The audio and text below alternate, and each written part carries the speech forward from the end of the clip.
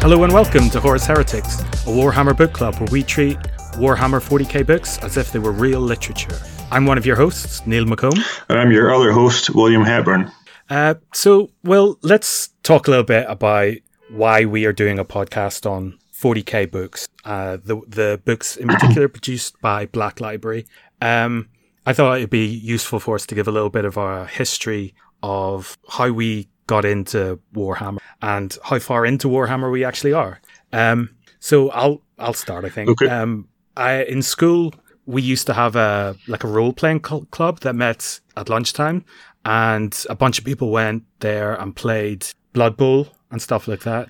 I didn't play any of the games, but what I did do was just read White Dwarf magazine and look at the pictures, and I really loved the miniatures and the play sets that people use, and a load of the art as well. And I've played like a bunch of the video games, and then started reading Black Library book, which I think you got me into, because you gave me one of the books and told me a little bit about the background of what the Horus Heresy was. Right.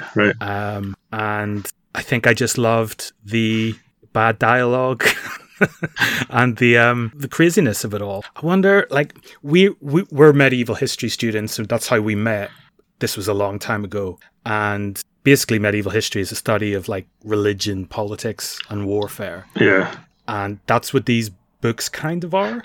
Yeah. But with like an overblown rhetoric, which I both love and hate. Yeah. If you know what I mean. I mean, it is definitely a heavily sort of medieval Gothic tinged future that is being described in the books for sure. And yeah, I suppose my background with 40k is not completely different than what you've just described, but I remember in terms of Games Workshop stuff in general, there was one in Aberdeen, the town where I grew up, and I remember sort of first coming into contact with that, as far as I can remember anyway, they used to give out these little kind of brochures of like the models you could get, and I just treasured that actual brochure and like pored over the images of all the massive armies of sci-fi and fantasy models fighting each other, and then eventually I sort of got into it. I would say I'm now in my kind of third wave of Games Workshop fandom, from when I was heavens when I was a kid. I collected some of the miniatures, and then I think like a lot of people entering into adolescence, I didn't think this was going to help me socially to be into this, so I abandoned it for a while until about my mid-20s, and then some of the other people that had been into it in their youth started sort of getting back into it a bit now. And this is around the time these books first came out, and I started reading some of them back then. And then just in the last couple of years, I've bought a couple of, I'm into board games a lot now, so not really miniatures games per se, which is most of what Games Workshop do, but I like board games, and they've started doing more board games recently, so I have bought some more stuff. And I'd kind of given up on the Horus Heresy books for reasons that we'll probably cover in greater detail, but it feels good to be returning now. Cool. So I think maybe it might be wise for us to give a disclaimer of sorts, let's say, that you're up in Aberdeen, I live in London now, but whenever we meet up, we always seem to end up talking about these books and laughing at them. And that is kind of how this podcast was born, and I'm sure we're going to be doing a lot of that as we talk about them. But we do it from a place of love. We wouldn't be reading them if we didn't like them. I think the universe is just straight up fascinating. Like you could tell so many interesting stories in it, but it's crazy. Yeah. And the way the books are written are ridiculous. And I think not laughing at these books is missing a huge portion of the joy of the book. Yeah. They're meant to be funny. They are funny. But also we're not expert. And these areas of sci-fi attract fans who love to get deep and know everything that there is to will get stuff wrong and say things that are incorrect. So anybody who listens who knows more about this than us, well done. You're better than us.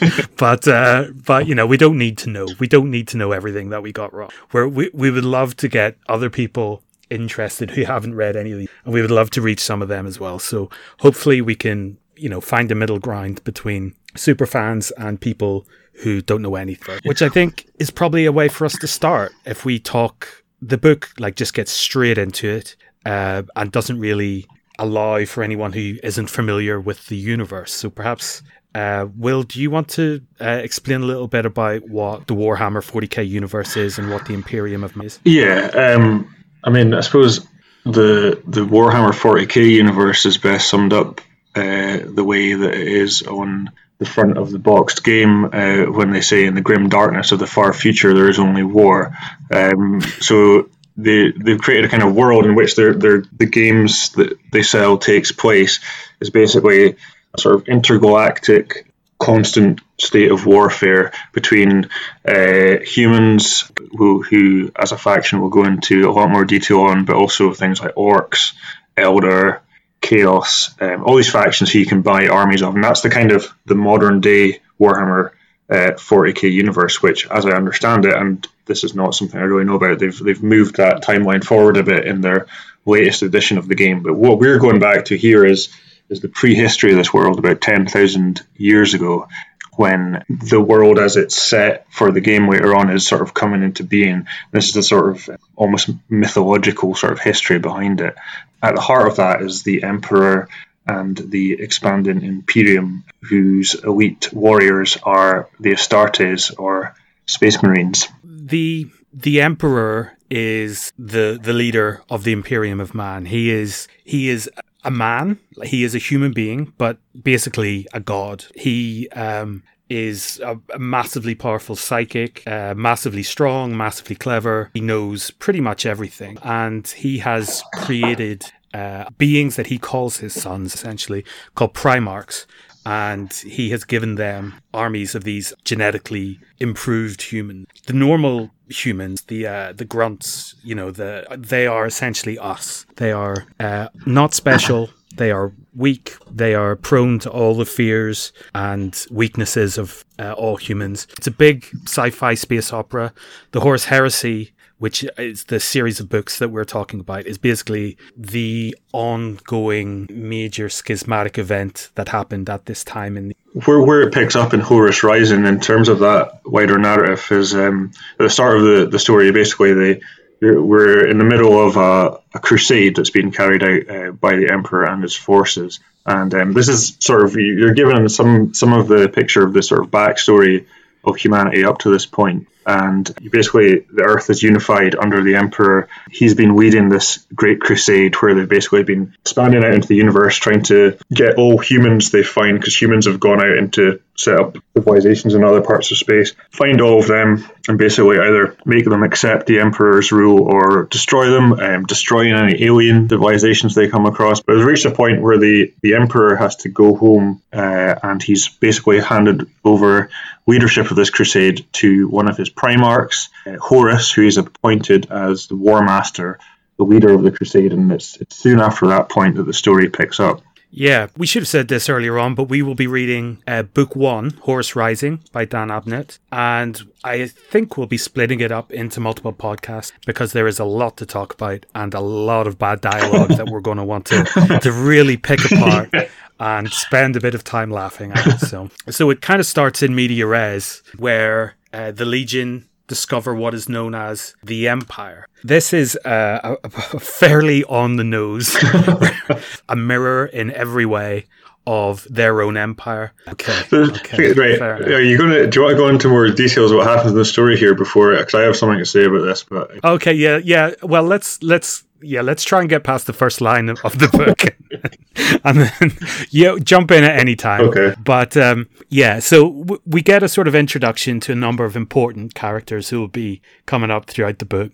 One is, this is going to be interesting. I've never pronounced these names before. So we've got Ezekiel Abaddon. What do you think about that? Yeah, is that how it is in your head? I'd probably say Abaddon, but Abaddon's absolutely fine. I think that's I think that's cool. Okay, so he is the first captain of the Luna Wolves. That's the name of the legion that Horus is the Primarch of. He is a proud but angry tempestuous man. We hear about Sejanus. He is basically the perfect knight. Everyone talks about him in awe. And then we are also introduced to Garviel Loken, who is the protagonist. Not a huge amount of characterization to this point, but those are the main characters. Shall we talk a little bit more about this empire? Basically, this sort of fake empire they found, it's a sort of illustration of what's happened to these human civilizations that are out there in the galaxy, don't know about what they see as the true empire, and in this case have set up something that sort of uses all the same terminology and it's the same kind of structure, but obviously from the point of view of the Astartes and the Crusade, this is false and must be destroyed. And it didn't necessarily need to be destroyed. They might have just peacefully accepted the true emperor, but they didn't, as it turned out, and they killed Sejanus when he was on an embassy, and they are all very angry about this, and they send down their forces. This is where I want to bring up a quote. This is where I've written down some of the dialogue. The Sejanus has been killed by this group of elite warriors known as the Invisible, while he was sort of acting as the embassy from the Legion. And the Astartes, very, very mad. They're terribly upset by this. And so they land on the planet, start killing it. Loken, the protagonist, and his friend Nero are in a conversation, and I'm going to just quote from the book. I'm not going to editorialize here at all. This is their conversation. Should we not actually do the conversation? Okay, it's very short.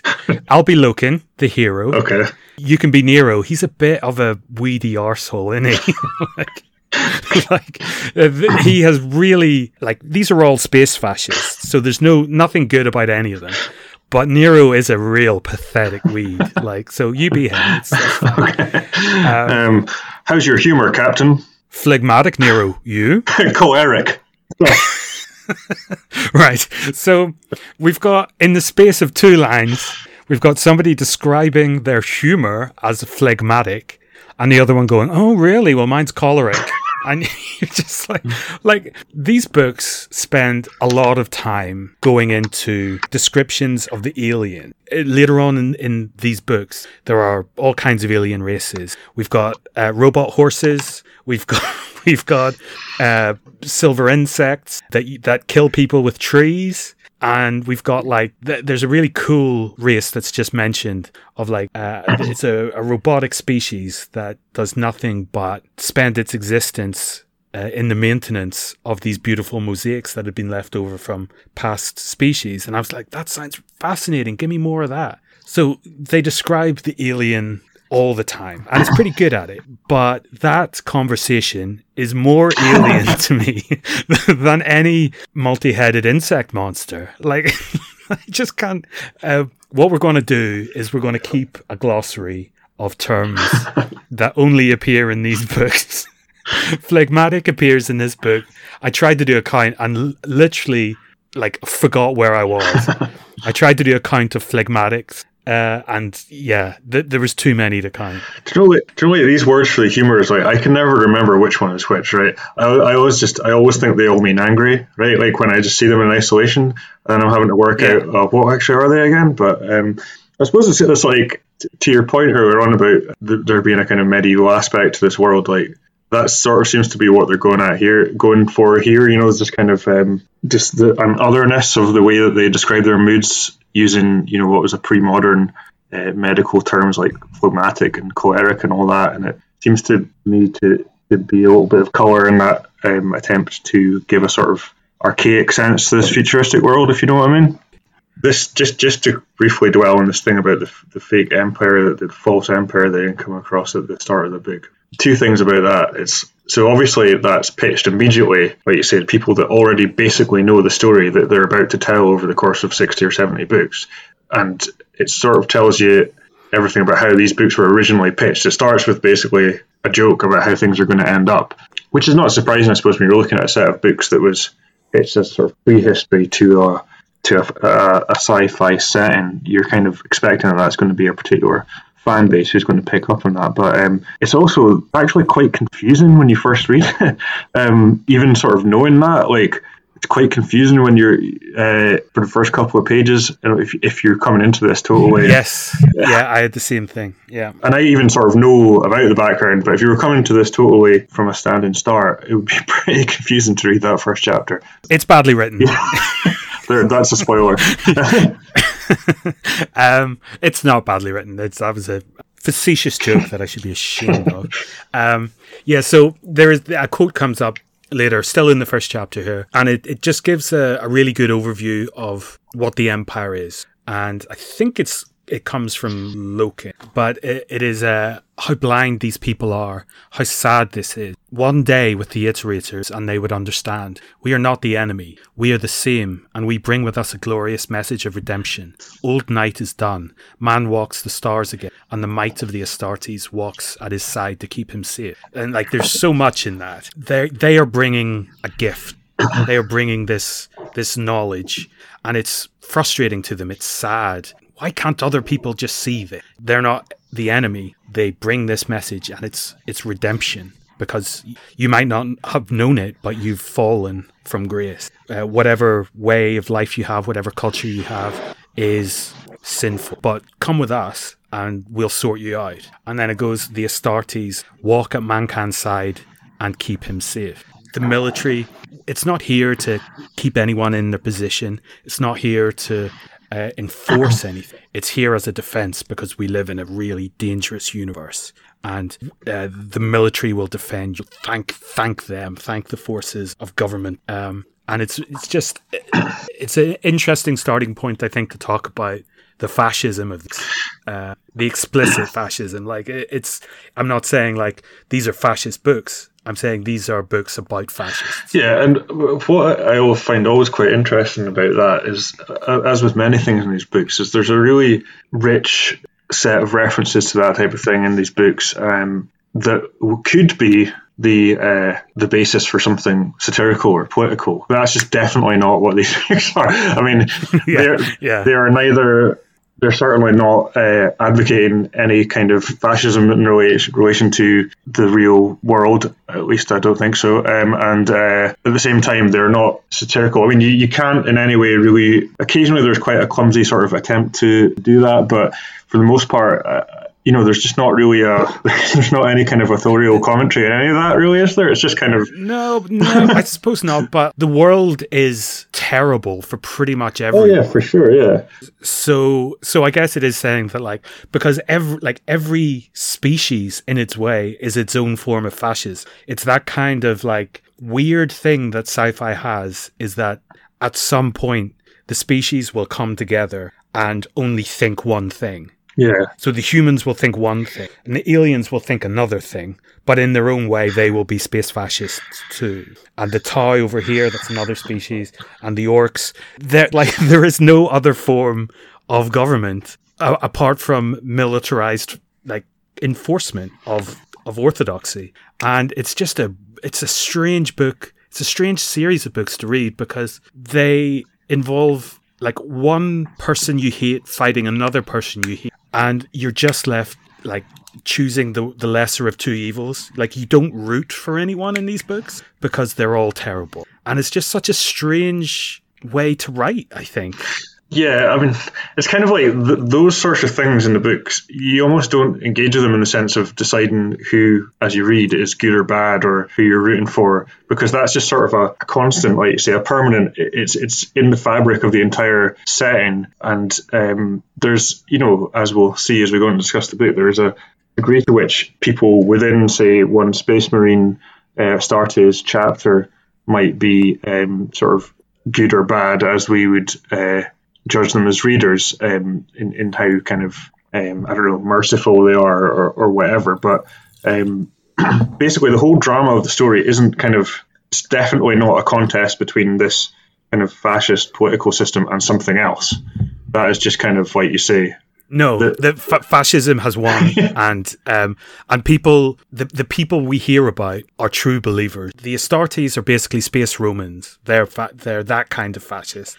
Do you know, it's a weird one, because that undoubtedly is written into the whole setting, and obviously the whole enterprise they're on is a big, imperialistic venture, and a really violent one at that, where there's no qualms about, wiping out cultures and replacing them with their own and doing so through force and all that stuff.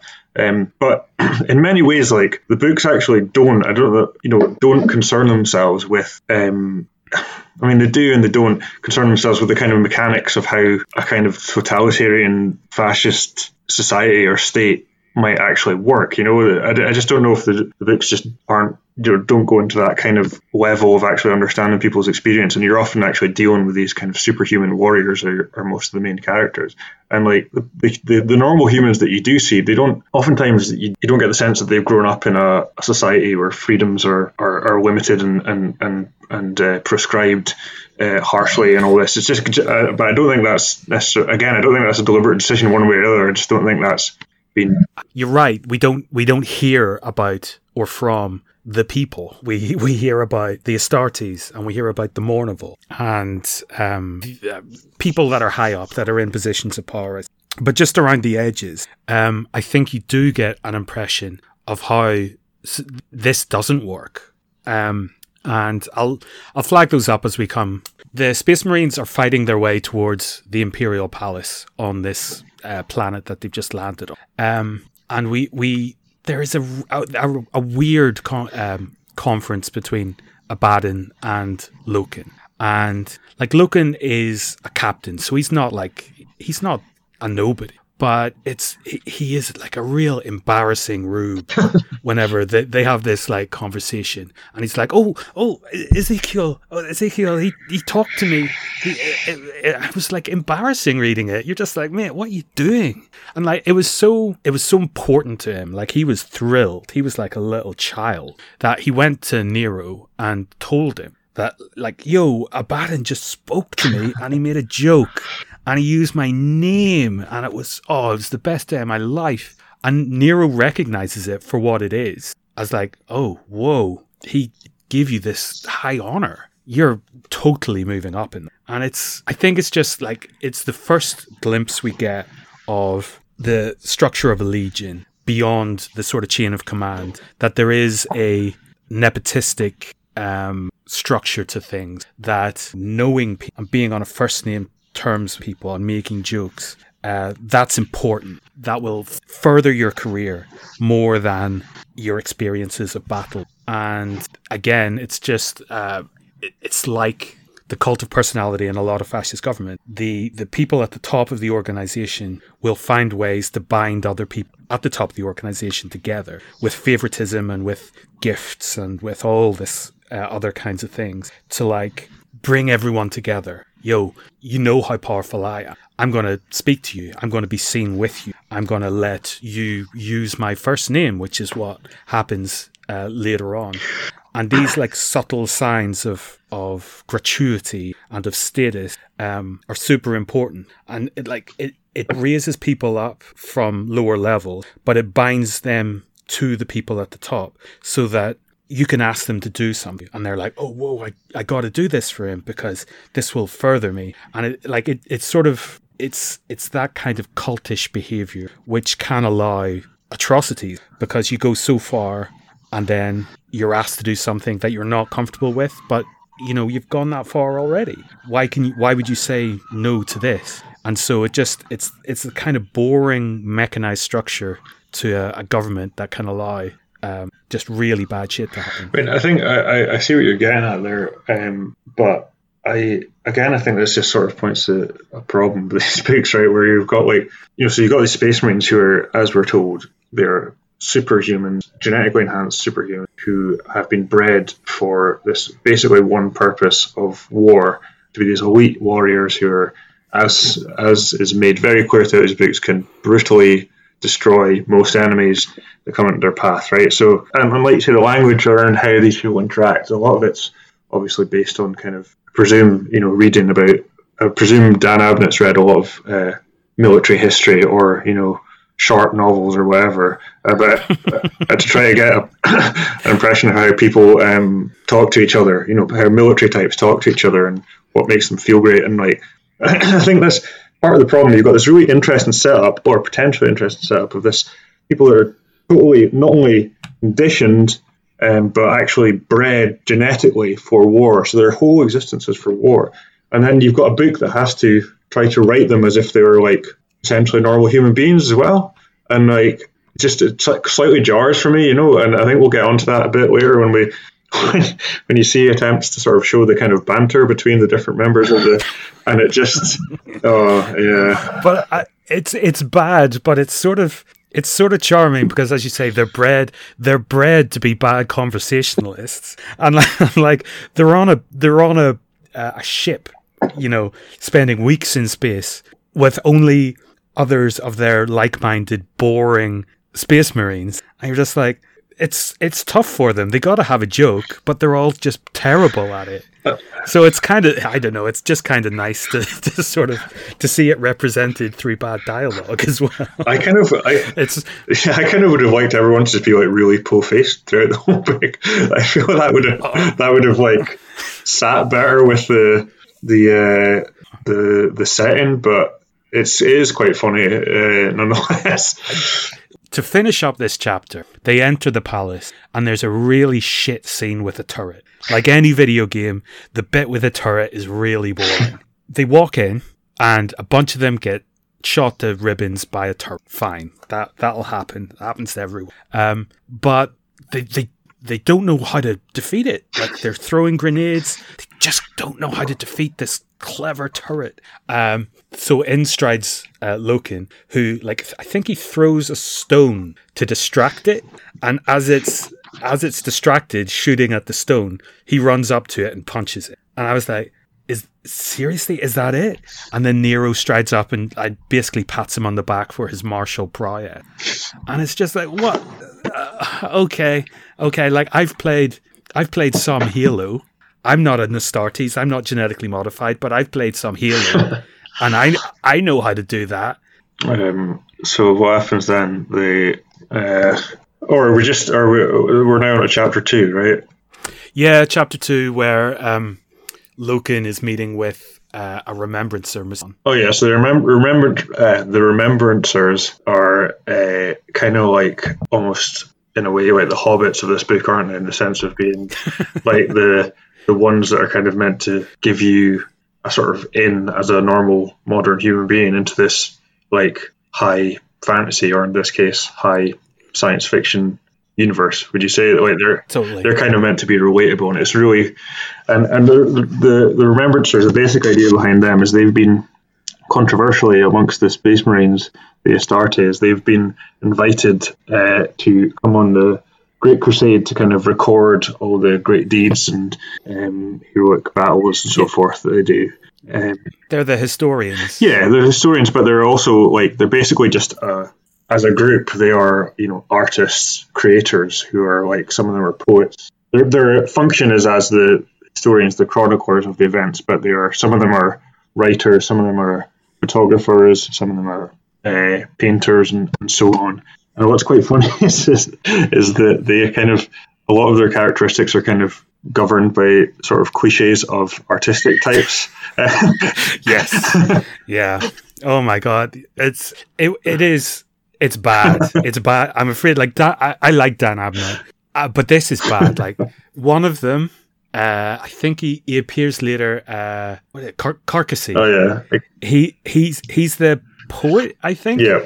And he's lounging on a chaise longue. He's complaining that the wine that he's drinking in space is a bad vintage, and he's complaining that these superhuman warriors smell.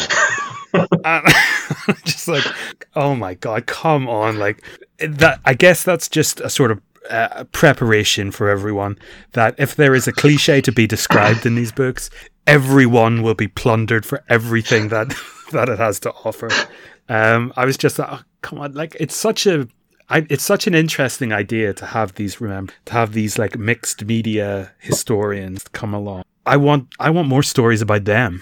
It's a fascinating idea, and I want more real stories about them. And it's quite funny, later on in the book you learn that the Remembrancers eventually kind of commandeer a section of the ship just as a kind of like round the clock party, basically, where they just like drink and like hang out in a kind of those are the best bits of the book. Whenever there are human beings around, They are the best bits of the book.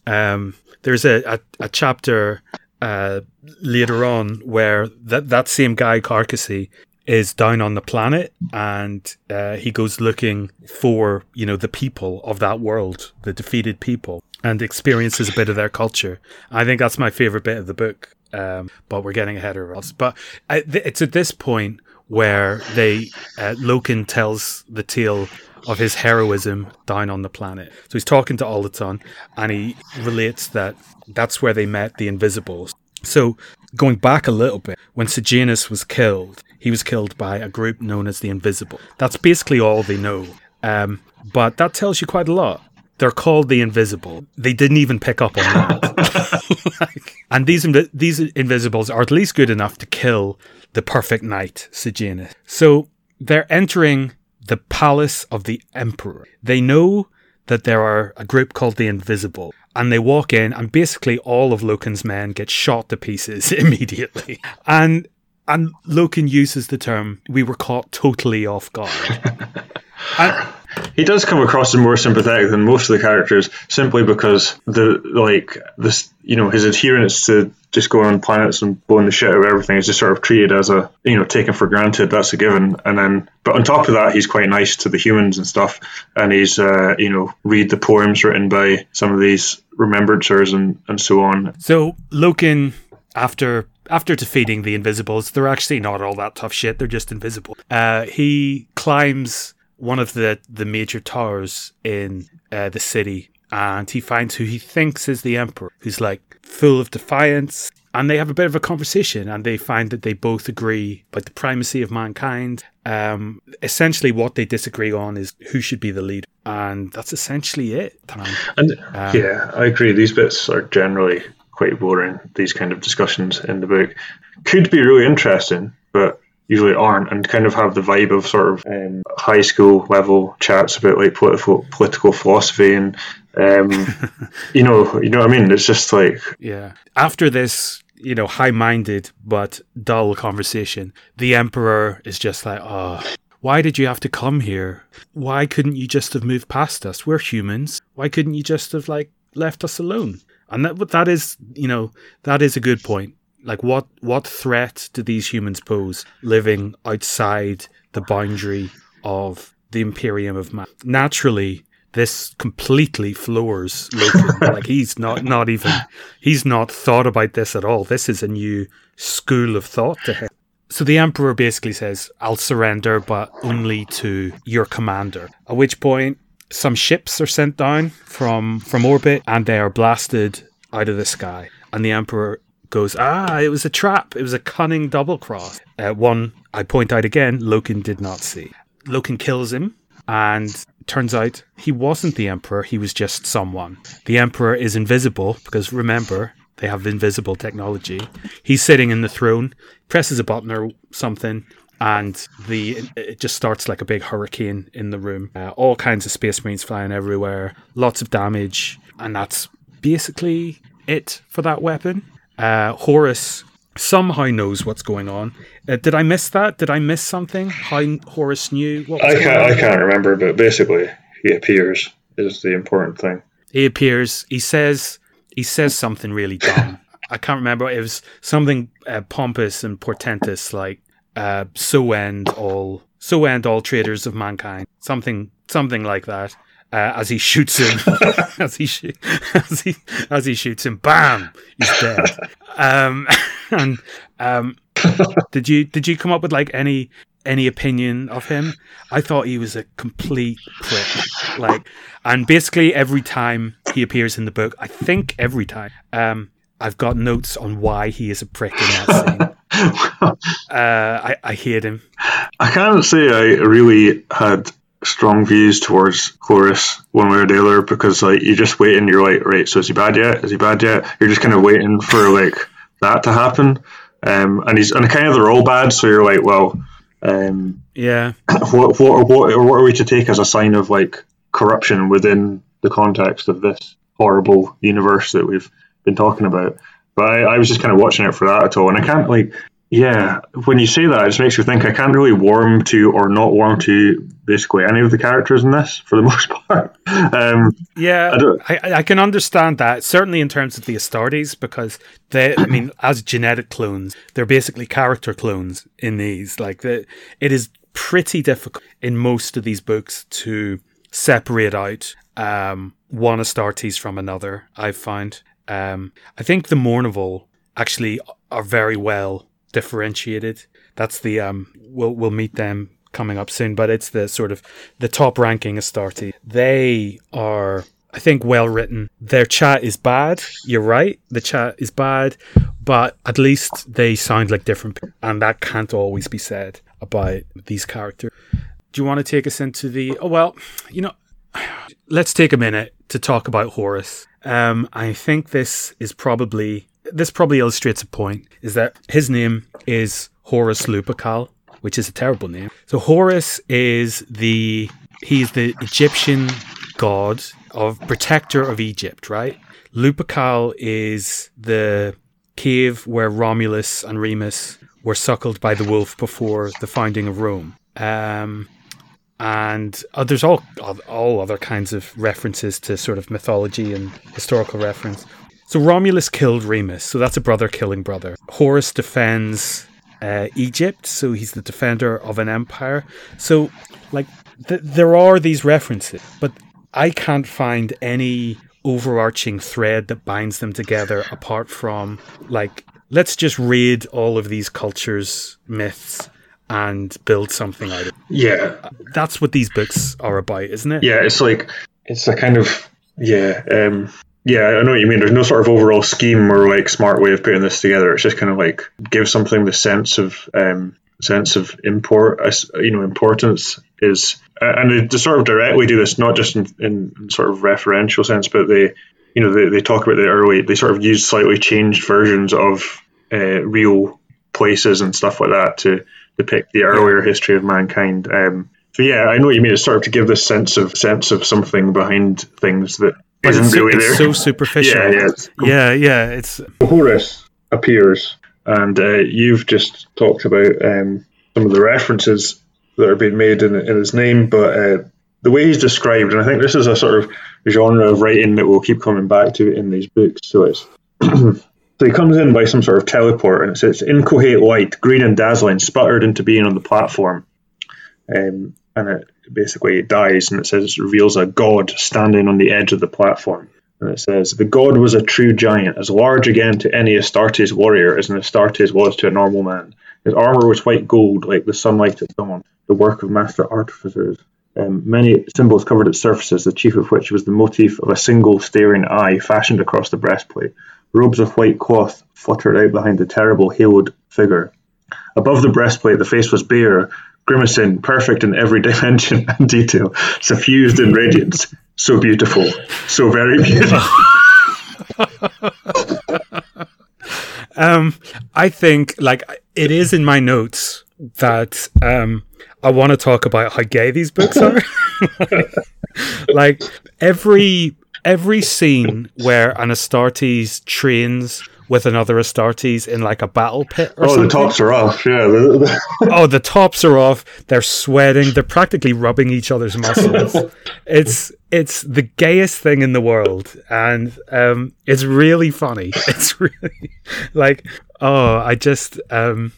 I enjoy those scenes immensely because I treat them, I don't think they're meant to be treated as metaphors, but I treat them as metaphors where it's just I'm going round to Garvey's room later on tonight. We're having a sparring session. Yeah, it's a sparring session. Do you want to come? More the merrier. But, these Astartes, they're basically sailors. They're on a boat. They're alone with other sailors. Presumably, they still have the ability to have sex. Presumably that wasn't removed. It would be a pretty weird geneticist that. Yeah. They got to do something. I'd be curious to know across the whole Horus Heresy series if there are any references to penises at all.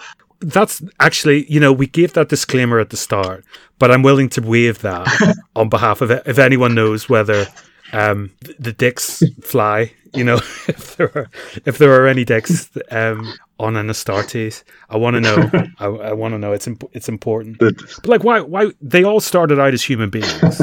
So unless they removed it, think about that decision. Think about that one. The Astartes are designed by the Emperor, so that's an imperial decision. The Emperor gathers together his geneticists and says, "No, get rid of the dicks." And they're like, "But why would we do that? No, just get rid of him. I don't want him." It's let's just say it's a subject that's not really addressed in these.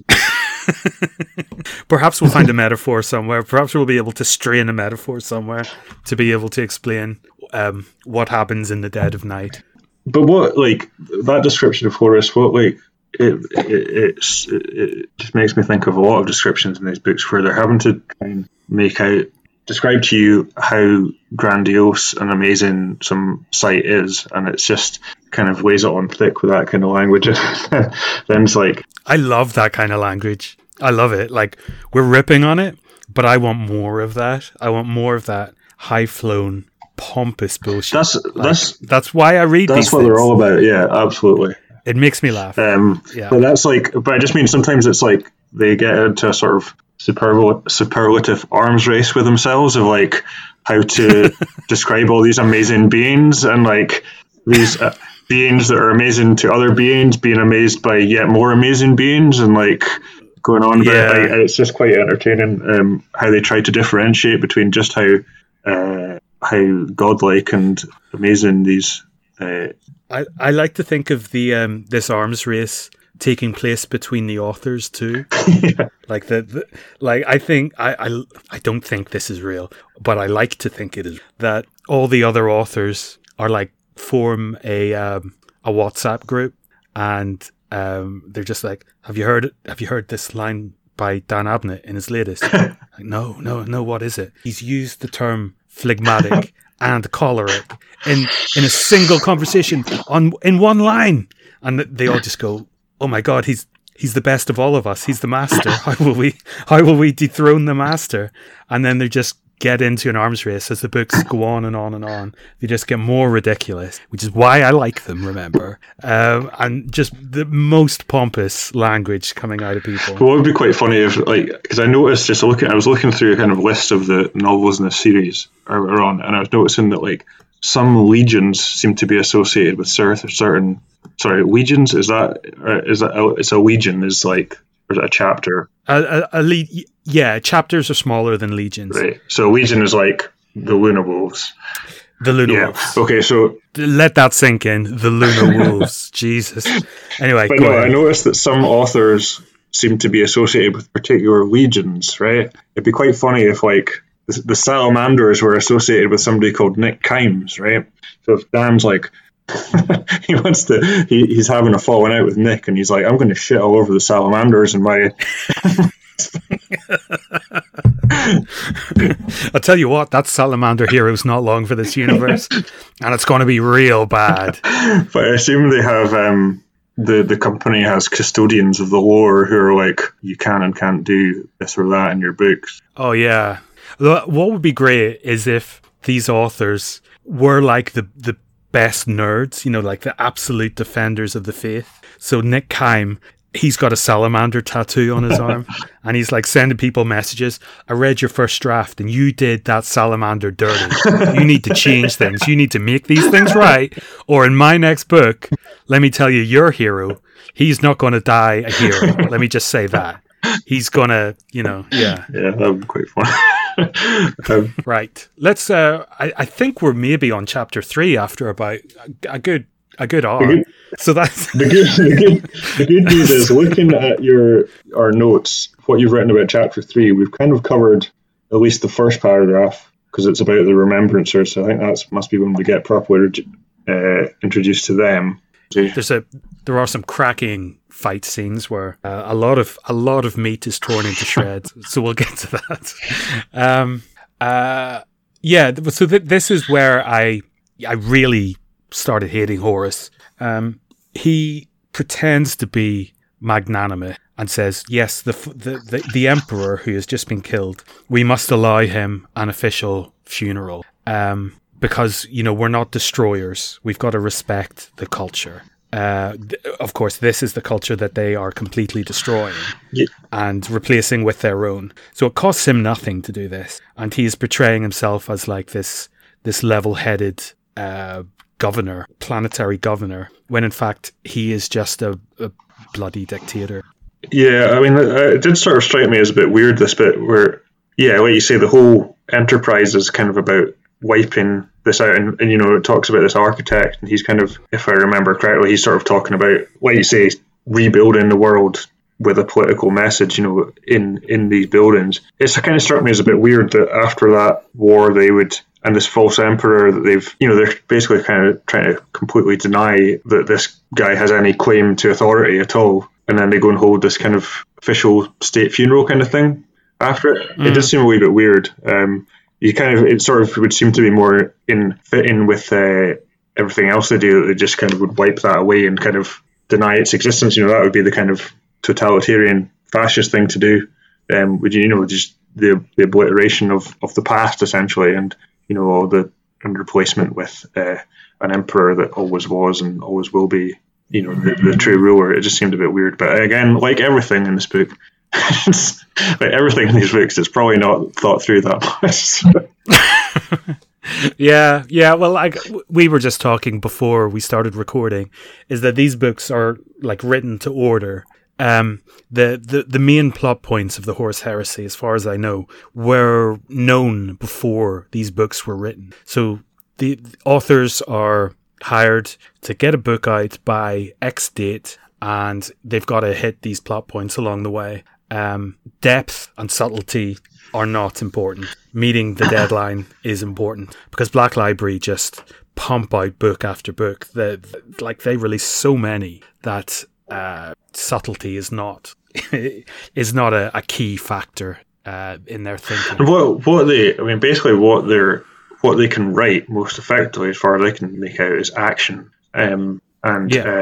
So there's a lot, which they do really well. They do well, and it's vivid, and in amongst, as a part of that, kind of that ends up with quite good descriptions of space and planets. Sorry, it's not space as in outer space, but the physical space on the planets that the characters are landing on, and where these wars are taking place. All that's described quite vividly, and I really like some of the sort of descriptions of planets and stuff. It kind of, I remember reading one of these books once, and about the first half of the book was just all sort of character plot, scheming, build up to the sort of big action set piece, which was a monumental battle, which took up basically the entire second half of the book. And the first half of the book, I was like, this is pretty bad. Like, it's really not that interesting and badly written. And as soon as this battle kicked off, I was like, holy shit, I'm transported, it was just vivid, and it really more clearly than most of the books, it just struck me about that's what they're being employed to do. These are books that are creating the fiction of a franchise of games that are war games. So it's the war that that people are writing about, really. There has never been a better description of alien bodies being ripped apart by bolter rounds. Like, they are genius. There has never been more words directed towards bodies being ripped apart, torn apart, shredded. Misted is a good one. I enjoy the Misted. But yeah, that's really where these writers earn their money, and they do it really well. Yep. We get an intro to Carcassy. He's, I've got here, he's a musician, but is he a musician or a poet? He's a poet. I'm not sure. He's a poet. He is the one who was casually lounging on a chaise longue complaining about smelly soldiers and bad space wine. That's the kind of person he is. And Keeler, who is a photographer. And then Loken trains with Torgadin in the big gay fight scene that we mentioned earlier. It's super gay. They're all, tops are off. They're all sweating.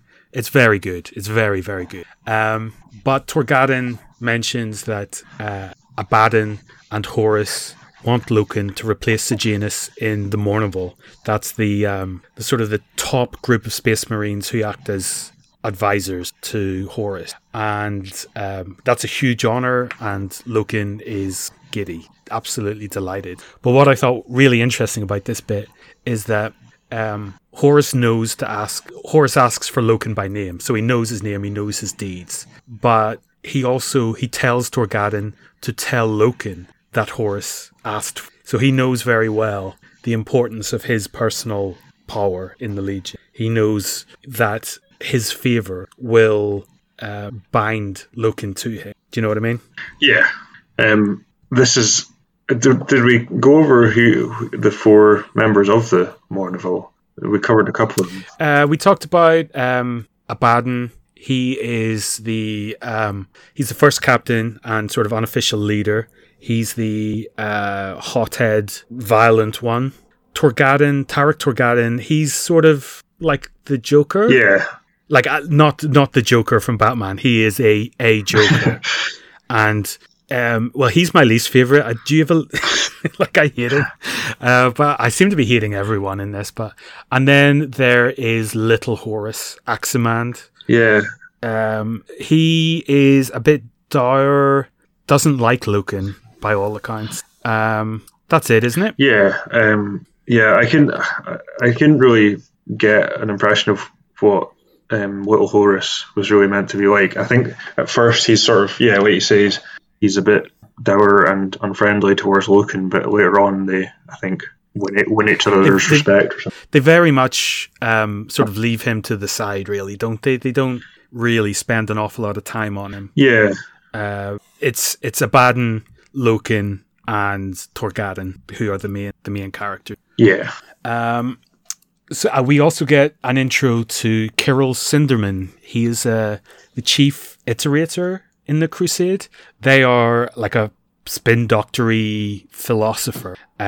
They shape the message. They literally say that. They shape the message. So they're the propaganda, which is I think a kind of cool, interesting group to have on a Crusade. It's like another group that I really want more detail from. Yeah, I think actually they make they're a good illustration of the point I've made a couple of times about how you've definitely got, it points towards an infrastructure for how planets become colonized and brought into the kind of doctrine of the empire and the Imperium and the Emperor as its leader. But again, it's kind of background, really. You know what I mean? Like the focus is on these Astartes warriors and their kind of military culture and more to the point, their military actions when they invade planets and so on. But yeah, the Iterators are quite an interesting. So he gives like a really great speech. Well, an important speech. In terms of understanding the book itself. He talks about the dangers of religion and how since prehistory it has kept man in bondage and sort of in hoc to the clerics, and that it's the best thing that mankind has ever done was to free itself. And so it's saying that the Empire is explicitly anti-religion. But he says that man needs to believe in something, and that is the mission. That's what the Iterators are for. And he says that it's the mission of the Crusade, which is what man should believe in. He says that they're the torchbearers, bringing light to the darkness, emancipating others from false gods, and ascending to take our rightful place as the apex of sentient life. So, well, there you go. I've got here, they're basically internet atheists. They're so pleased with themselves. They're so pleased that they've managed to, discover the truth and get rid of gods. That they're so fucking proud of themselves, but that's not enough. Yeah, they won't wait. They won't stop until everybody else acknowledges their cleverness too. So they got to force it on everyone. And like religion. Themes of religion are kind of, such as any themes are core to these, or to this book anyway. But again, just like, so the whole kind of, the paradox of the situation is meant to be that, like you've just described, you've got this sort of ultra aggressive atheist worldview that is meant to be at the heart of this culture, and they're completely opposed to anything superstitious. There's no gods, no none of that. Any sign of that, they ostensibly stamp down upon immediately. And then the two things that are kind of happening to change that in the course of the series, as we'll get onto, is coming into contact with sort of undeniably supernatural events is one of them. But another one is the kind of people seeing the Emperor as a god, basically. And I think this, it's meant to be that this is sort of something that's creeping in, but it seems to me from the very start of these novels, it's just kind of, it's a bit weird. It basically almost is like they already treat the Emperor as a god, but yeah, I know, I definitely agree, but I think that is totally on purpose. And like whenever Loken is being introduced into the Mournival, they have all of these like really weird rituals and stuff, which are essentially religious. Yeah, but they don't call them that. So they've got all of their own rituals. They've got their own superstitions. They just don't call them superstitions anymore. That kind of hypocrisy, I think, seems totally natural in that they think they're so assured of their own superiority and cleverness that they're completely unable to see that they, like everybody else, have their own superstitions and sort of weirdnesses and insecurities and all of this. They think they've completely done away with it all, but that just makes them blinder to the fact that they still have them. Yeah, I think that is basically the point. But I also think that is like most of the time these books are probably just fairly happy to be what they are, just kind of pulp military sci-fi fiction. But this is one issue in which I think they sometimes think they're smarter than they actually are. This discussion. This discussion of religion, but it's fine. It's an entertaining. It's a perfectly serviceable backdrop to the world. I think this supposed tension between. I don't know, man. Because the point I wanted to raise about this sort of Sinderman dialogue almost is that I thought this was a really interesting sort of pedagogical point.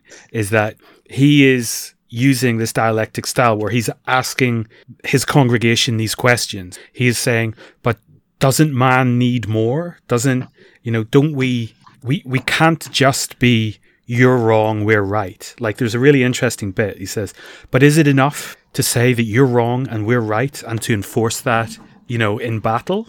That's kind of, doesn't that show that we're weak? And I was kind of going, yeah, it super does. And I was like, oh, it's interesting that he's noticed it and that he's making this point. But like straight away in the very next line, he says, but the fact is you can't deny the fact that we are right and they are wrong. So we can't deny the truth. So he's using this sort of idea of self-reflection and questioning to give everyone the idea that you've come to this belief yourself through self-reflection and introspection, and you've come to this fascist idea that we're the best yourself, when in fact it's just normal indoctrination. It's just normal everyday indoctrination, but in fact it might be even stronger indoctrination because it comes along with this facade of like dialectical introspection. It just seems like a sort of a more interesting point than you would expect from a book like this. Yeah, I mean, I certainly think it's the clearest just sort of exposition of their the underpinning logic, which is basically just they are just very forcefully asserting that their truth is the truth of the universe, and that sort of lays it out more clearly than elsewhere in the book. I'm never sure if it's just like sometimes you think, is this just an interesting contradiction or is it just like half-arsed writing, but one can never. Well, I mean, I suppose like that's the beauty of books, is that we can choose which one it is. Do you know what I mean? Like in every other book that I read. Like, I'm happy enough just reading into stuff, whatever I want. I never think, is this a mistake? But I do think that in these books, there's just no answer to a question like that. So you just gotta move on. No. So let's make a little bit more progress then. Chapter 4. I think we're by chapter 4 now. This is the ritual of joining the Mournival. This is an odd one. They bring up a bit about people being the sons of Horus, and that everyone who had been in the Mournival before Loken was a son of Horus, and that's shared a physical resemblance with Horus, and that Loken is the first to not be that way. So it just kind of gives a weird idea that Horus has been giving privilege to these people that look like him. It's really weird. It's really like narcissistically creepy. But I thought more would be done with that idea. Just seemed to be something that was like entered into the conversation and then never dealt with. Just seemed to go nowhere. Yeah, I mean, I suppose like I took the implication of that to be that like obviously they see Horus as beautiful, very beautiful, or whatever the description said, and like I just sort of took it that almost in a kind of subtle way. Well, not necessarily. It's not like they would say, right, you have to be a son of Horus to get into this position, but they would just sort of be natural favorite. Yeah, just naturally more favored within not just by Horus himself, but by just everyone. Really, would see them as. It doesn't really say that the people that have whose genetic inheritance from Horus has made them look like him also are seen to be kind of that's goes hand in hand with being more like him, and that's why they get favored. It doesn't really say, like in terms of personality and stuff, it doesn't really say that as far as I remember. But well, I mean, and here we come to the high point of the book, the reason why we are here. This, I want to give a little history lesson. This is why I read these books. This single phrase. I can remember back in Glasgow, Will, when we lived in the same building. You give me a book to read. You give me this book to read. I remember taking a photo of this line and sending it to you and just going, what have you given me to read? What on earth is this? And I honestly, I mean, how long ago was that? That would have been like 7 or 8 years around ago, that, coming up on about not far off a decade ago. Yeah, Jesus. Since then, I've thought about this line every week or so. Like, it is. Oh my God! Right, it's a quote. Do you want to play act again? Yeah, let's go for it. I'll be Abaddon, and you can be Loken. Okay. Have you got it? There will be other duties and obligations, special duties, escorts, ceremonies, embassies, planning meeting. Are you sanguine about that? I am sanguine. That is so stupid. Like, there 3 words, I am sanguine. Nobody, not a human being alive, has ever even thought about putting those 3 words together. I am sanguine. Yeah. What the hell is that? I love that. Like that. I was just thinking there, we just took a break, which you guys, if we cut it out correctly, anybody hearing this won't notice. It was seamless. Lovely bit of editing that. But that, oh God, we were talking during that, and I was just thinking, we've been fairly negative about this so far, when in fact it's a book I like. Yeah. I have enjoyed it. This makes everything better. Like this is such ridiculous theatrical dialogue. I adore it. I had it in my head because as we say, we read this about 10 years ago. That's the last time I read it, and I'd forgotten everything about this book, to be honest with you. But I hadn't forgotten about that line, and I had thought that all of the dialogue was like that, and it really isn't. It's not that good, and that's fine. That's fine because it can't all be diamonds. Yeah, most of it's just more prosaically bad than that line, which is kind of poetically bad. Exactly. But all of that just makes, it's pearls among swine. Do you know what I mean? Like you gotta go through all of that rubbish in order to get to such a wonderful thing where two people in a conversation use the word sanguine. Impossible. Like, if real people even thought about doing it, one of them would explode in like just in a fireball, because that is more likely to happen than two people using the word sanguine in a conversation. It does kind of make you want to, if someone says to you, "Oh, how's it going?" You'd be like, "Oh, pretty sanguine," I've thought about that. I've thought about this, using it in a conversation, and I've never had the balls to actually do it, because I've always known that in whatever circumstance, you could be giving evidence in court and you said, "I'm pretty sanguine," and the judge would be like, "Hold on a second, what on earth are you talking about, you weirdo?" I've thought about using it to my boss in a meeting, like just as he's dipping out, just as he's going out, like I've got to leave early, guys. I've got to go and meet somebody. It's very important. Okay, well, we'll continue being sanguine. You just go, "Ooh, okay. I can put it off for 5 minutes. I can put off my next meeting for 5 minutes. Let's dig a little bit deeper into what the hell you just said." Or you're just leaving your friend at the pub. Do a fist bump. Keep it sanguine, mate. Oh God, we have ripped on this book, but now I'm just like, this is probably the book I've ever read. It's probably up there. Loken's joining the Mournival.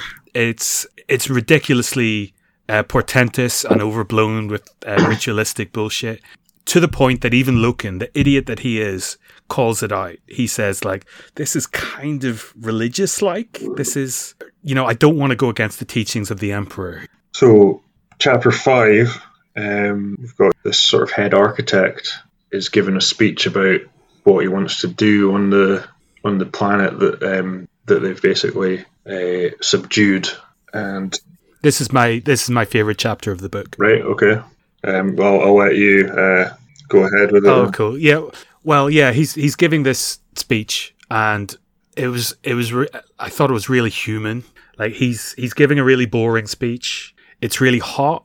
Nobody wants to be there. Everyone is talking about leaving, but they're shooed in by the soldiery. They aren't allowed to leave. The speakers that he's talking about are like popping and cracking. They're projecting his images around on big screens, but they're not calibrated right for the planet, so they're like totally blown out. So it just sounds like a really bad tech keynote address. Did you see that thing by Randy Pitchford of Gearbox really well? No. It just reminded me of that. He was announcing Borderlands 3, and he started off like he tried to show it on screen, but they were having problems, and it was showing at like 2 frames a second or something. So it was basically like a slideshow. So he said, "Okay, well, we can't show that. As the people in the back get that sorted out, I'll do some magic." And he starts doing magic tricks in front of this audience who just want to see Borderlands 3. And I was just like, this guy, who does this guy think he is? So he's doing sleight of hand magic and card tricks and shit. And he goes like, "Well, okay, I think we've got this sorted out. Let's try it again." And it doesn't work again. And he restarts the video about 5 or 6 times. On or about the 4th or 5th time, he's like, "Let's just let it play through at like slideshow pace." And it was the most cringy, awful thing. He's a terrible, awful man, but so it made it quite good. But that was happening around the same time as I was reading this, and it just kind of brought that to mind. And that, yeah, just how the humans weren't really that good. It's like they've got all of this technology and all of this infrastructure to enforce compliance, but you can tell from this description that they don't have the ability to change according to the planetary need. So they're doing what I imagine they've done thousands of times before, but this planet is too hot and nobody can stand it. It's not right for the type of technology and the speakers and the screens that they use, so nobody's getting any of that. And it just seemed like a really cool scene of kind of human ineptitude, because you get, it's a common thing with fascist societies, is that because they're so scary, we portray them as like supermen. It's, you see it in like video games and films with Nazis all the time. Like the Nazis are basically a race of unstoppable lunatics that get defeated kind of by luck in some ways, but they are, they're a machine for killing. Here we get an example that's not really it's kind of haphazard and sort of amateurish, and I just really liked the fact that it was just so cobbled, badly planned. Yeah, no, I think you're right about this. This is a more subtle scene than many, and kind of it's allowing one of the a high status figure in this society is kind of or in this crusade, in this force that basically moves around in this massive ship, and but this is not one of the military people. This is an architect, and he's just giving a speech that people were finding quite boring, basically. And I thought that was quite that was just a bit more, like you say, human, a bit more relatable. So one of the people watching the speech is Carcassy, the poet that we met earlier, and he's super bored, and he slips away and goes into the city where basically the defeated populace live and work. And it is, I think it's really, really good, but it is infuriating. Like, I got pretty angry, and it's quite touching. There are piles of belongings everywhere, as if like people are ready to leave the city, but they don't yet have the means to be able to cart their stuff out. And all the walls are covered in graffiti calling for revolt and revenge and resistance to the imperial forces. And again, it's just like, yeah, that's totally right. That's totally how these things go. So at this point, I was like, holy shit, this is going places. I really like this. And then Carcassy, the prick that he is, he starts smiling because for the first time in a long time, he feels the muse rise in him. Like, he's looking at all of this human pain, and he is like, oh, I can get a poem out of this. So he doesn't see these people as people. He is like that kind of British colonialist, going to imperial Africa. Do you know what I mean? And just feeling like he owns the place. He gets lost and goes to a bar and starts drinking.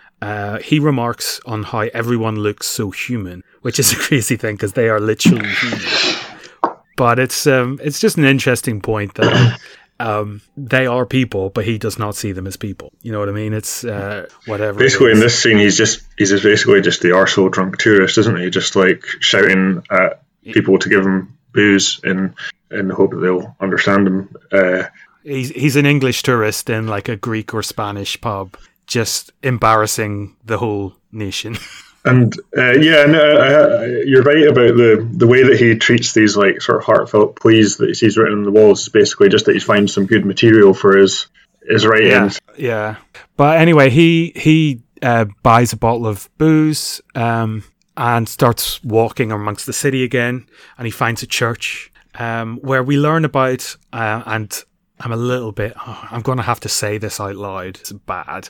He learns about, or he starts talking about the cult that exists within the Imperium of people who think that the Emperor is literally and it's called, and I'm sorry to have to say this out loud, it's called the Lectitio Divinitatis. Oh, I took a bullet there, William. You're going to have to say that. Yeah. Oh, God. It's dreadful. The chapter ends on a real down note. I didn't understand this bit at all. But as he gets more and more drunk, he finds this group of Imperial soldiers and starts talking about how the Empire won't last forever and that the Emperor is just a man and will die. And basically, the soldiers are like, mate, we're soldiers. What the hell are you talking? You don't say this to soldiers. And he's like, oh no, everything that begins will end. And basically they kick him to death, which is what happens. I thought he was dead at this scene, but it turns out he's not. He's not. So presumably, but they say the line is something like, by the end of the beating, he wasn't breathing or something like that. Yeah. So presumably they restored him or something, but it was a bit of weird writing where it's just like the guy's dead, and I'm delighted about that fact. But he does appear later on at one of his orgies, And so, yeah, that was quite a shock to find him back. So chapter 6, got here, this is the first meeting of the Mournival with Horus and some others, and you've noted here that this includes down this. I remember noticing at the time, I was like, this is just so, it's like the Boulevard of Broken Dreams. they have an avenue they have a big hallway, like a big monumentally sized space on the ship, known as the Avenue of Glory and Lament. That is my description for that is word salad bullshit. But no, it's exactly a description of what it is. I mean, it's just not what something would be called. It's just like, it's so on the nose. It's an avenue where their glories and their sadnesses are recounted, and it's like, I don't know, just do better than that. Something more memorable. I mean, it is memorable because it's bad, but it's that to me is like a phrase that a 14-year-old unhappy English student would write on the front of their exercise book and think it's it's deep and meaningful or something. It's a goth phrase. Yeah, and it's embarrassing. No, it's a story. It might be like, a short story that they wrote for part of their coursework, and it's just like it's basically saying, in life we move from moments of glory to moments of lament, and that would be the entire theme that was discussed. And anyway, I'd like to think that this fictional goth student would have illustrated that story as well, perhaps with some ravens. I actually wrote a story about ravens when I was at school. So. It was basically, what was it about? Anyway, sorry, I'm getting sidetracked, but it was basically inspired by Edgar Allan Poe, and it was... Oh my God. I mean, that sounds like you tried to pass off the raven as your own. Is that? No, I'm trying to remember what my take on it was. Anyway, the wider point that I suppose we're trying to make here is we make. I wasn't trying to make a point. I just want to think about my younger self when I was 14 and just kind of laugh at me. We make these criticisms from a position of empathy, is what I'm trying to say. This fictional student is me. I did this. I did this, although it wouldn't have been a short story. It may have been a deep lyric. It may have been some words to the song that I would write when I learned to play an instrument and formed a band, which I would definitely do, but which I didn't, of course. But, right, so where the hell are we? Torgadon sort of says to Woken, like, Horus is very much depicted as being this kind of all-knowing sort of master of conversation and manipulation, making things go the way that he wants to go, and he kind of uses his Mournival as like a foil to himself when he's having discussions. And this is one of probably the main reason that I hate Horus is that he's got blood on his hands. He is a ghastly, horrible creature of war, but he wants to play the peacemaker and play the man of the people, and makes his Mournival say like, yo, we'll go and invade these people and we'll kill every one of them. And Horus knows that they're going to say that, and he'll be like, oh no, easy there.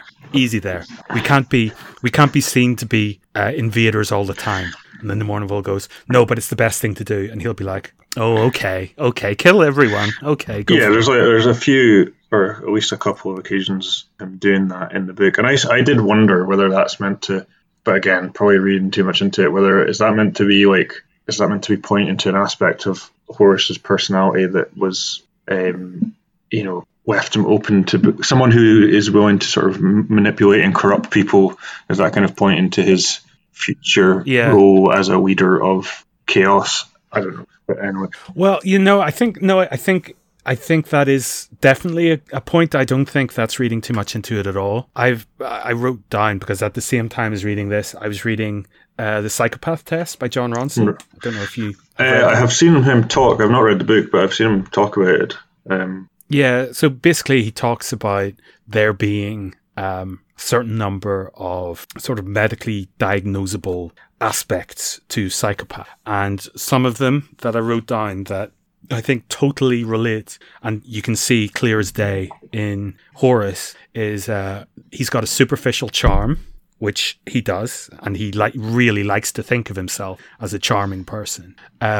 He's got a grandiose view of self-worth. He's cunning and manipulative. He's got a shallow emotional range and callous. So all of these things apply to him. I'm not saying the author was like, oh, he's a psychopath, but he has all of these bad traits basically that mean that he is the one that is most susceptible to corruption by chaos. This isn't a spoiler, but that's the point of the books. Back to the story. Let's get through some. We meet a few more people. We meet somebody called Malagos the Twisted. That's a good name. He's the chief propagandist space marine. He is basically described in terms of being quite an ugly person. And everything around him is dark. He's up to no good, basically. And his dark soul is sort of reflected in his twisted, ugly appearance. And it's such a hackneyed metaphor that, the internal is the same as the external. But that is throughout these books. Anything that is evil basically turns into a monster. But do you know what? Now that I think about it, right, I suppose this is a bit contrary to what you're saying earlier on about the sort of, you're speculating whether Horace is painted as a psychopath, but you've got these guys like Horace and Malagos the Twisted, right? And they're kind of they're given all these characteristics that are, his name is the Twisted. He talks about how he's like a real schemer kind of thing, isn't it? And like how he does the sort of political side of it. But this is like all the kind of mechanics of being a bad guy are kind of there, but at the moment you're just sort of, it's just kind of asserted that these are good people, and that, good from the point of view of Loken. I mean, from the point of view of someone following his the Space Marine chapter. And then later on, they sort of, I remember thinking this the first time I read these books, that they basically have these same qualities, but you're told that they're good, and then at a later point they are bad, and it's like, I just didn't feel there was like a very convincing portrayal of a sort of descent into evil. Yeah, no, I absolutely agree. When they fall, I remember thinking at the time, I don't really know what it was about it because it was so long ago, but I remember thinking, I don't buy this. Like, I don't buy that you would go from this one state to this very evil, demonic state, which is what happens. I don't buy that transition. Yeah, but what I mean, yeah, exactly. And it seems to be, rather than like an actual arc of character progression, it's like these sort of qualities that are bad are there already, but they're just presented as being fine because they're for the pursuit of, again, what one of his fellow Astartes sees as being good. And then it's just like there's a switch flipped later on, and then they're just evil anyway. We'll get to that stuff. It's unearned. We finish off this chapter by meeting. I think it's the first time we meet a new legion, where we meet the Imperial Fists. That's a name, the Imperial Fists. Rogel Dorn is their Primarch, and we meet Sigismund, their first captain. Those are all silly names. There is bickering, and I can't quite remember an awful lot of this conversation, but we learn that there are a bunch of legions and primarchs who are very unhappy that Horus has been raised to War Master, and that there is sort of that the primarchs and the Imperium of Man is not a uniform thing. There are rivalries, there is pettiness and shallowness and real hefty disagreement. I think that's basically about it. I mean, they bring that up. Again, that's an interesting point. More of that, please. I guess I think there is more of that in future books. And then some of the remembrancers are taken to the flight deck where the Luna Wolves are mustering in order to crush the last residual sort of forms of resistance on the planet. Yeah. They're all taking their oaths of moment, which are like They're like, what are they? They're sort of oaths where they swear to kill a lot of people. Essentially, Yeah. they're not going to turn back. They're always move forward and kill. So this is chapter 7, isn't it? Yeah. They're described as, so they have like general oaths to their primarch and to the emperor, but the oaths of moment are described as very specific oaths relating to a particular mission. So it's like saying, they're taking an oath to capture a particular city or whatever. That's basically what they are. And then they kind of seem to collect these oaths. They like pin these oaths to their armor, and then kind of like, I think it describes Loken as having a collection of his old oaths in his room, basically. We should probably say that Space Marines in battle armor, they have like huge metal suits of armor, basically, and the oaths are bits of parchment which they which they attach via wax to their like shoulders or their hips or whatever. I'm not sure which. It paints a fairly awful scene of these monstrous soldiers covered in like hand scribed steampunky bullshit. I don't like steampunk. I'll go on the I'll put it out here for all to know. I find it I don't like steampunk either. I don't know I've not really read any steampunk, but I didn't know this to be like a steampunk thing. But I actually it's not really a steampunky thing, but it's that kind of old meets new thing. Do you know what I mean? Like, it's steampunk is future tech but using old technology. Yeah, right. Okay, yeah. Future uses of tech using older technology. I mean, I think I quite like, just because I've been doing I'm do history research, and I've been writing stuff recently about looking at documents and writing in their kind of non-literate context. If you think of things like, just in the Middle Ages, someone posting a document somewhere that people can't necessarily, or showing a document to people that can't necessarily read it, but they still see this document as a kind of physical representation of rights to land or whatever. And I kind of, just because I'm quite interested in stuff like that at the moment, I kind of, this is kind of like that, that people aren't going to read the words of the oaths, but they see them pinned to the Space Marine, so it's like writing, acting as an object, a kind of symbol or something. It's quite interesting. But well, I mean, during this scene, as the Remembrancers look on, they say the Astartes do love their rituals. So I guess that's it. I guess it's ritualistic and also a visual representation of their beliefs and of their connections to one another. But I mean, they would just fall off, wouldn't they? Or just, but not only that, but they're like, invariably in the average battle, they will tear some being from limb to limb with some sort of hand-to-hand combat weapon, and you feel like these oaths are going to get sort of pretty dirty, covered in. That'd be so frustrating. I've just killed you and you've dirtied my oath of moment. I just want to kill your friend. Think that's what it is. Like, the Astartes are just sort of fueled by frustration at getting muddy. So this is, I quite like, this is the element of the book that I think is the best aspects of it sort of kicks in around this point, because like you said, the point of this, what they're taking their oaths of moment to do here is crush. They sort of had reports there's a last pocket of resistance on the planet where they had earlier killed the false emperor. They're saying there's some elements of the local population are still resisting them, and Loken, not long after he's become part of the Mournville, basically volunteers his chapter to go and sort this out, basically, and sort of just deal with it quickly. And on their way down to the planet to carry out this mission, they start getting this radio interference, basically, that starts talking about somebody called Samus, and sort of saying sinister things about Samus. And I quite like this sense of like creeping evil that comes in from this point. It's hardy horror film. Yes, fare, exactly. It's a whispering demon. Yes, and I like that. I think it's done quite well, and it's quite enjoyable. So they are hearing this over their radio headsets and stuff, and it is kind of creepy.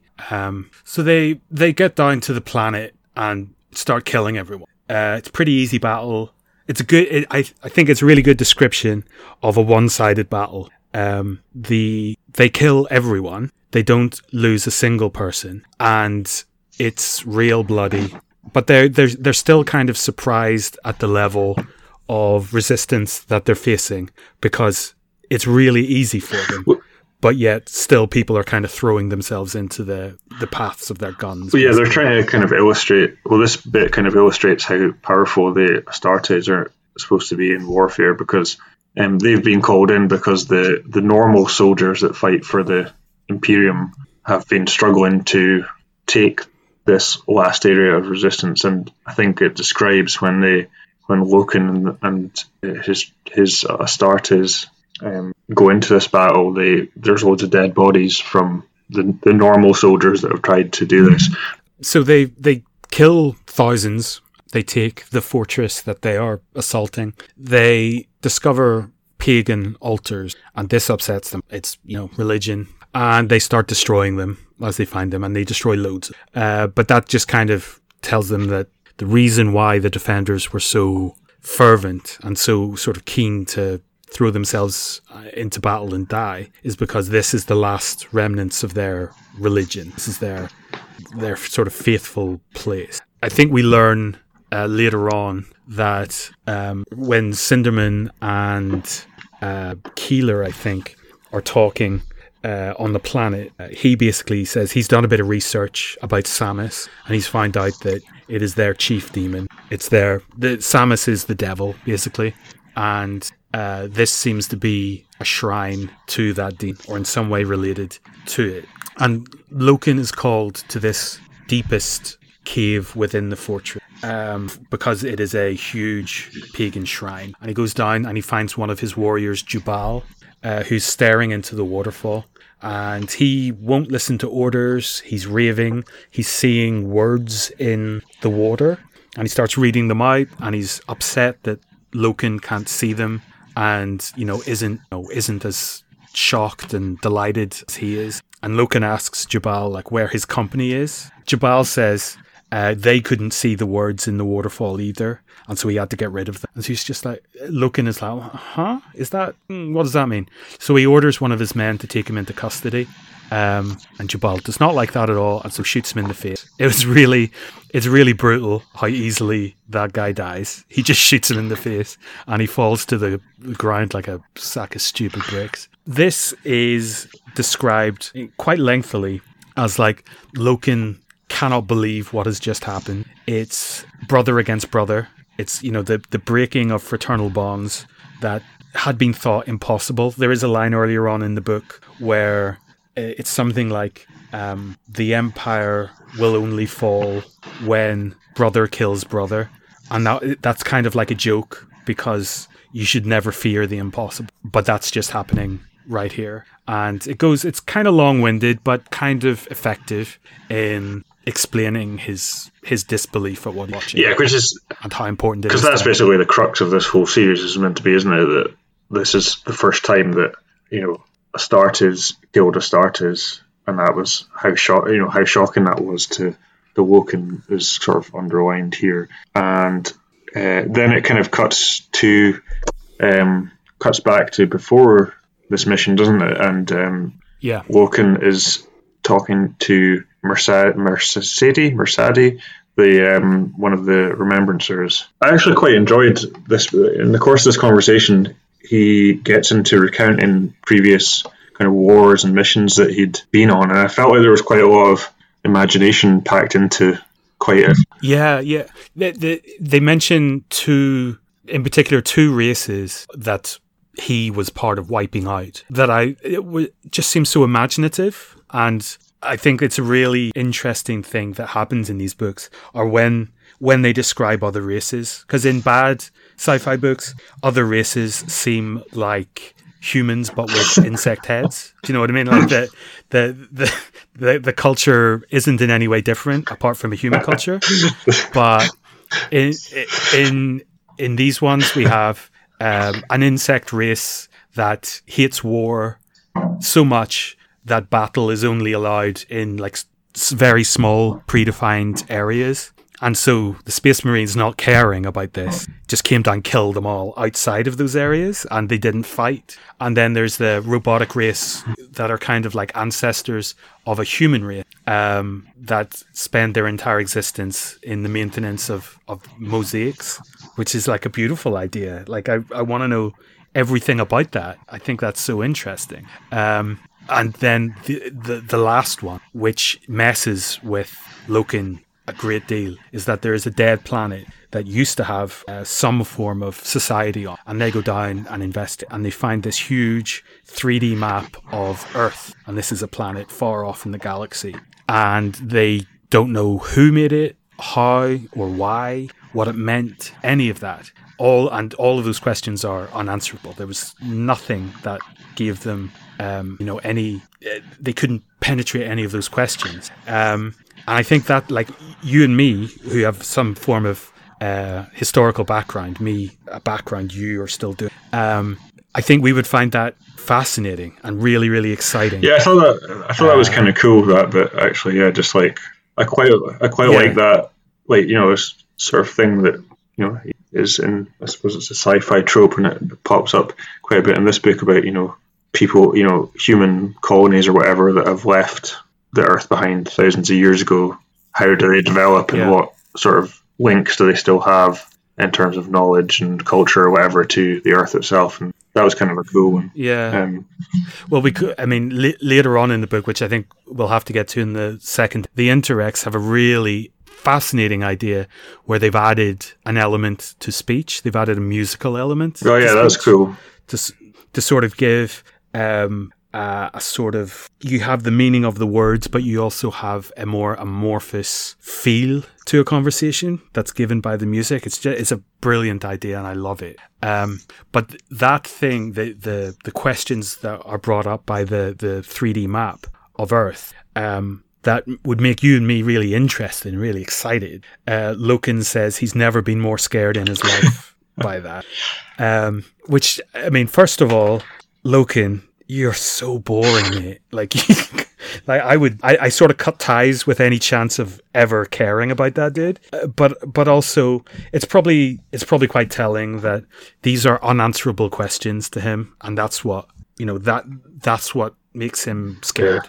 He'll run into any battle with some cat-headed monster. That's fine, but having unknown questions, anything less than full knowledge and full belief frightens anything. It's really weird. Sorry, that just reminds me of a quote from later on in the book. That just this sort of pride in ignorance. He was proud that he didn't even begin to understand how Xenos minds worked. Xenos being the word for aliens. That Xenos is a wonderful other word that we should add to our glossary. But anyway, sorry, that's a bit of an aside. So back on the surface, back to Loken and Jubal. Loken is aghast, and Jubal basically kills everyone. And he stabs Loken in the shoulder, I think, and gets in close and starts telling him all about Samus. But that just allows Loken to eviscerate him. Like, he just cuts his guts out. So that leaves Loken alone in the cave, and he's just like, oh, whoa, what is this? This is terrible. At which point Sinderman is walking the battlefield, and for the first time he sees the terrible reality of Crusade. He just sees broken bodies everywhere, blood everywhere, and he's clearly like deeply upset by it. But he is the propagandist, and he's basically got to deal with it. And he's taken to Loken in the cave, and Loken tells him exactly what's happened. And Sinderman tries to explain it away, like it's a plague or something. There is plague on this planet. Obviously something got into him, affected his physiology in a different way that we couldn't have expected, and he went mad and lost it. Now, that is where a book might leave it. They'd leave that point to breathe and develop, and might sort of build on it a little bit. Not these books. Immediately Jubal reanimates, and basically he turns into a big rotting meat wolf monster, essentially. That's what he turns into. And I've got a quote here, which I think when these books really succeed, when they like get into the meaty horror of battle, like it's real body horror. Everything's wet. Do you know what I mean? Like everything's just really gross.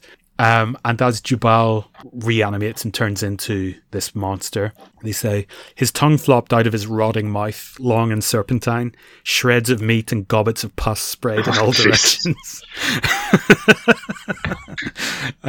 Gobbets of pus. That is disgusting. But yeah, this is where it's good. I read that and I was just like, oh, this is great. That's a good line. Big fan.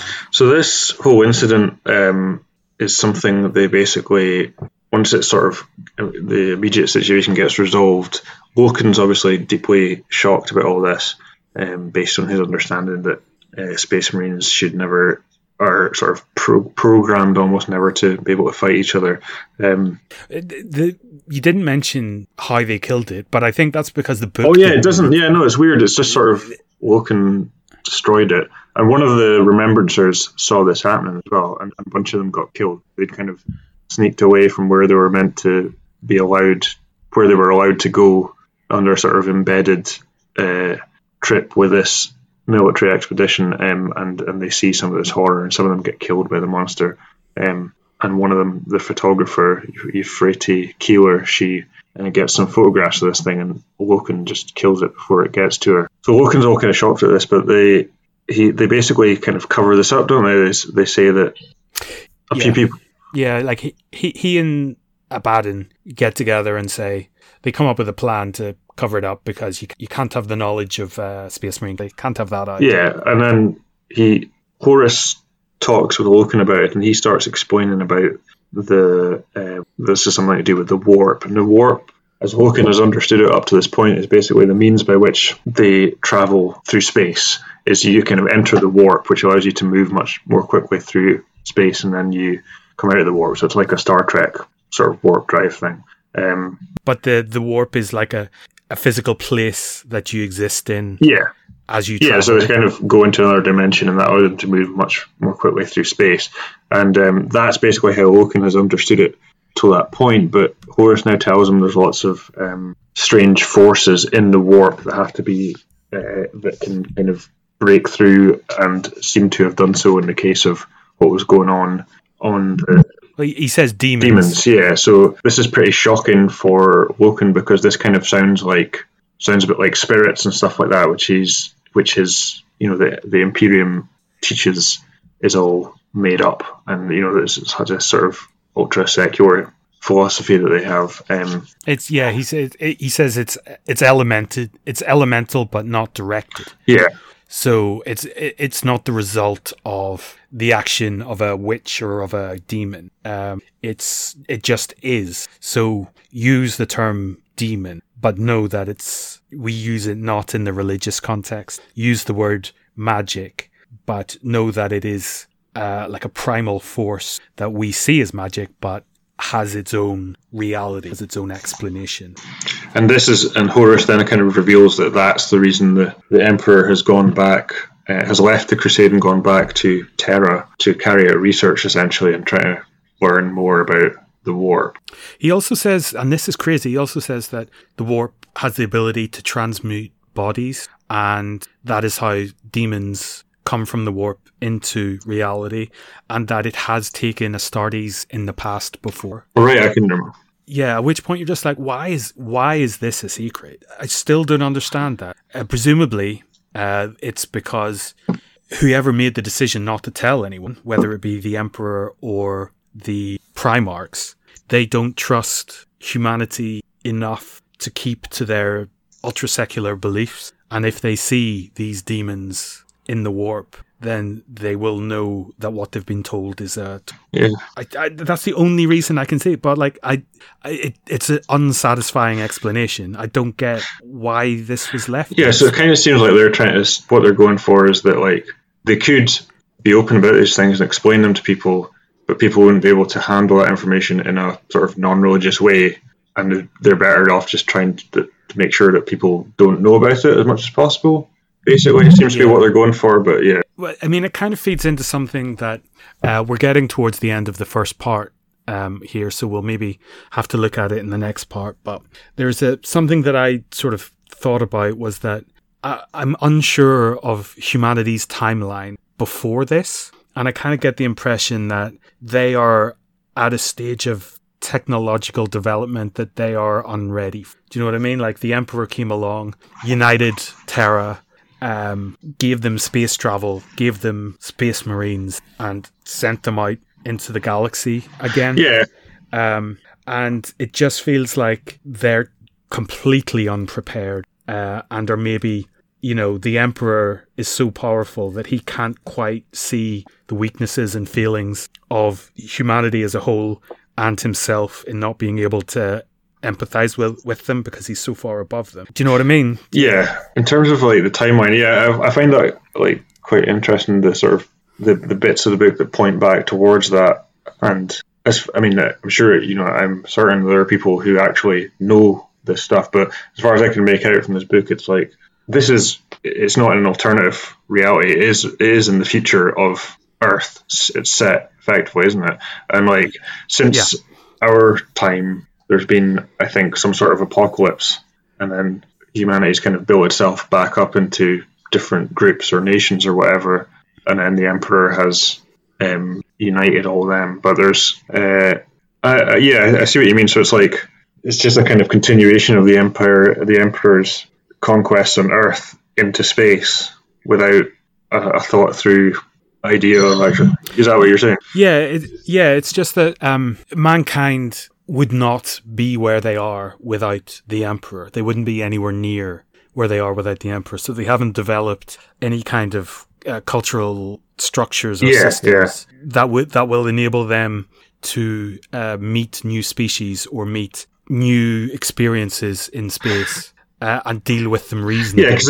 It kind of emphasizes that relationship of like the Space Marines being children, to the Emperor, and like you said, rather than them being sort of developed themselves, it's like it's the Emperor's great knowledge, that people are beginning to see as godlike because it's that sort of separate from everything else, and that's pushed the civilization on somehow that he's been able to reach. Beyond which they're really ready for, and especially in the second part of the book, you see that in particular in their dealings with the Interrex, that they basically, there is a chance at something good, and they fuck it up by their stupidity and prejudices, which if they'd had a bit of, just a bit more of natural experience, they probably could have dealt with better. Like the Interrex basically laugh at them because they're capable of warp travel, but they know absolutely nothing about the warp, and they basically like laugh at them and are just like, "Oh my god, you don't know! Oh my god!" And it's really embarrassing. I thought that was, I thought that was quite good. That bit where like it turns out the Interrex basically they know more about the warp and chaos than most of the Space Marines do, and they basically thought that they might be chaos because they seemed to be so like warlike and belligerent, and they had like a war master and all that. I thought that was kind of cool. And then actually at this point, Horus is kind of like some of his captains are sort of arguing for making war. Sorry, we're getting way ahead of ourselves here, but they're arguing for making war on this civilization, and he's kind of trying to approach them peacefully. I think it's a chaos element that causes that to really break down, but because of the sort of suspicions they have, and some of them just think they should be destroying this civilization basically straight off the bat, and it just sort of descends into all-out violence pretty quick. That is the end of chapter 10. Luckily enough, that is the end of part 1 of the book. It is split into, I think, 3 parts, but the third part is basically nothing. So I think we will tackle part 2 and part 3 in the second episode of Horus Heretics. I think that's a good place to leave it there. We'll leave it there. And okay, so normally in a podcast, we would tell you to, get involved. Contact us through various means, but we don't have any of those means yet. We haven't even set up a Twitter account. Maybe we will, maybe we won't. But until then, think of something to say to us and like refine it. Don't give us any badly thought through misspelled bullshit. Just think about it, yeah? Anyway, thanks for listening.